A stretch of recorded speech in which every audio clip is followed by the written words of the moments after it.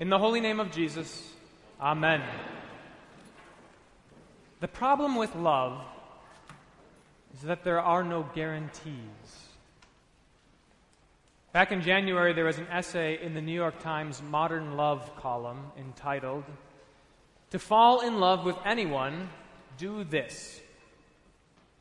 Mandy Catron, a writing professor, described her experience with an experiment designed by a psychologist more than 20 years ago. It was an attempt to generate a set of questions that two strangers could ask each other in order to create an intimate relationship. And by most accounts, the experiment was a success. In fact, two of the original participants wound up getting married. The whole principle, as Mandy Catron describes it, is like being a frog in slowly heating water. The questions become more and more personal and interpersonal, and soon you find yourself communicating with someone as though you've known them forever. Mandy's essay told the story of how she and an acquaintance asked each other these 36 questions on a whim and found themselves quickly falling in love. She gained a lot of attention for her essay in the New York Times, and very recently, she gave a TED Talk, largely in response to a question that has been posed to her over and over again the last 9 months. That question: are the two of you still together? What's most interesting about her talk and the whole experiment in general is revealed when Mandy describes her reasons for pursuing the subject in the first place. This is what she said. "I first came across this study when I was 29 and I was going through a really difficult breakup. I had been in the relationship since I was 20 and I had no idea how or if I could make a life without him. So I turned to science. I researched everything I could find about the science of romantic love, and I think I was hoping that it might somehow inoculate me from heartache. I hoped that if I armed myself with the knowledge of romantic love, I might never have to feel as terrible and lonely as I did then. And all this knowledge has been useful in some ways. I'm more patient with love, I'm more relaxed, I'm more confident about asking for what I want. But I can also see myself more clearly. And I can see that what I want is sometimes more than can reasonably be asked for. What I want from love is a guarantee. Not just that I am loved today and will be loved tomorrow, but that I will continue to be loved by the person I love indefinitely. Maybe it's this possibility of a guarantee that people were really asking about when they wanted to know if we were still together. In making these observations, Mandy Catron pinpoints the root of the problem with love. And this is true of all relationships, even non-romantic ones. The problem with love is this: there are no guarantees. We, by nature, are really good at making promises, and even better at breaking them. That's why marriage is such a big deal. Marriage brings together all the various dimensions of a relationship and packages them into a set of promises that are very, very hard to keep, to have and to hold, for better, for worse, for richer, for poorer, in sickness and in health, to love and to cherish. The single concession that we grant in these promises is the very last line: "Till death us do part." Even if you manage to keep all those promises in life, you can't keep them in death.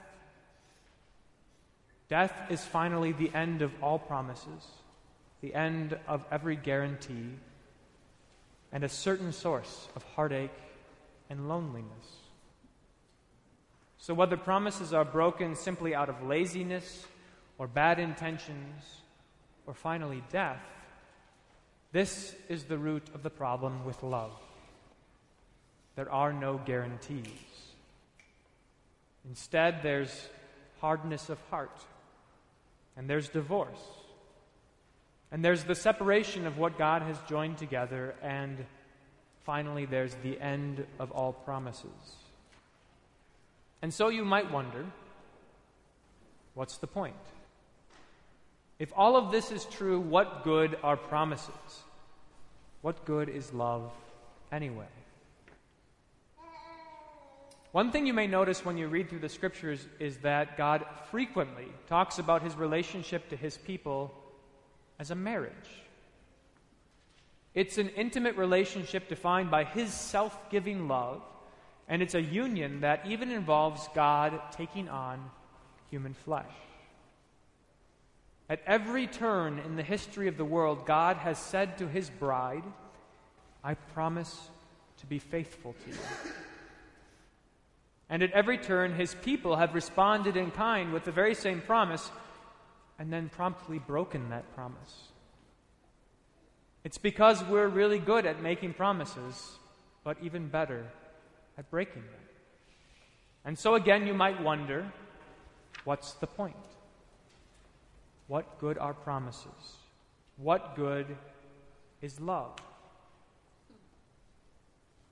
By chapter 10 in the Gospel of Mark, Jesus has already twice told his disciples that he would suffer and die and rise from the dead. And later on in this chapter, he tells them the very same thing a third time, but they didn't understand what he meant. What Jesus meant was this: by dying and rising, he was going to solve the problem of love.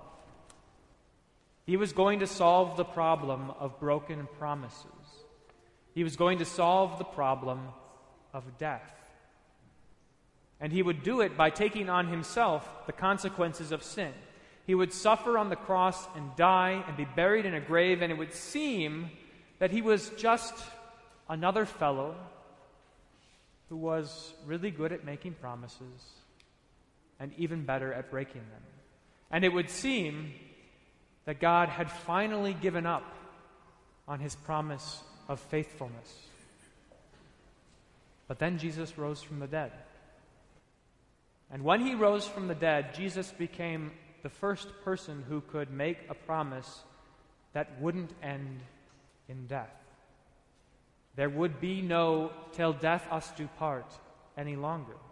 His promises withstood death and left it behind. And his love comes with a guarantee. The very flesh and blood that had been given on the cross are the unbreakable pledge of his love, which he gives to you every time you're here.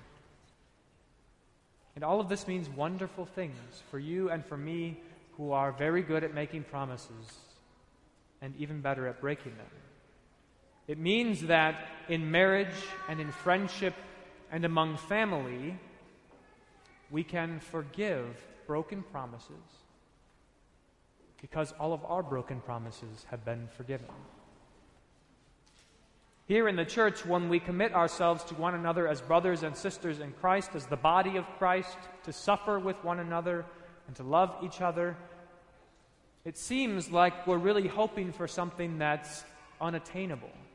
And when couples stand up at marriage and swear to keep the promises that they're making, even to the point of death, it seems impossible.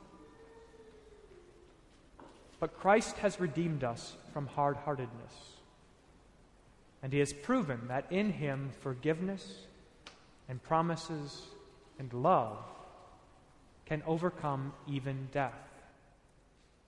Christ has redeemed us from all of our broken promises. Christ has set us free. He has set you free to love and to be loved because now there is a guarantee.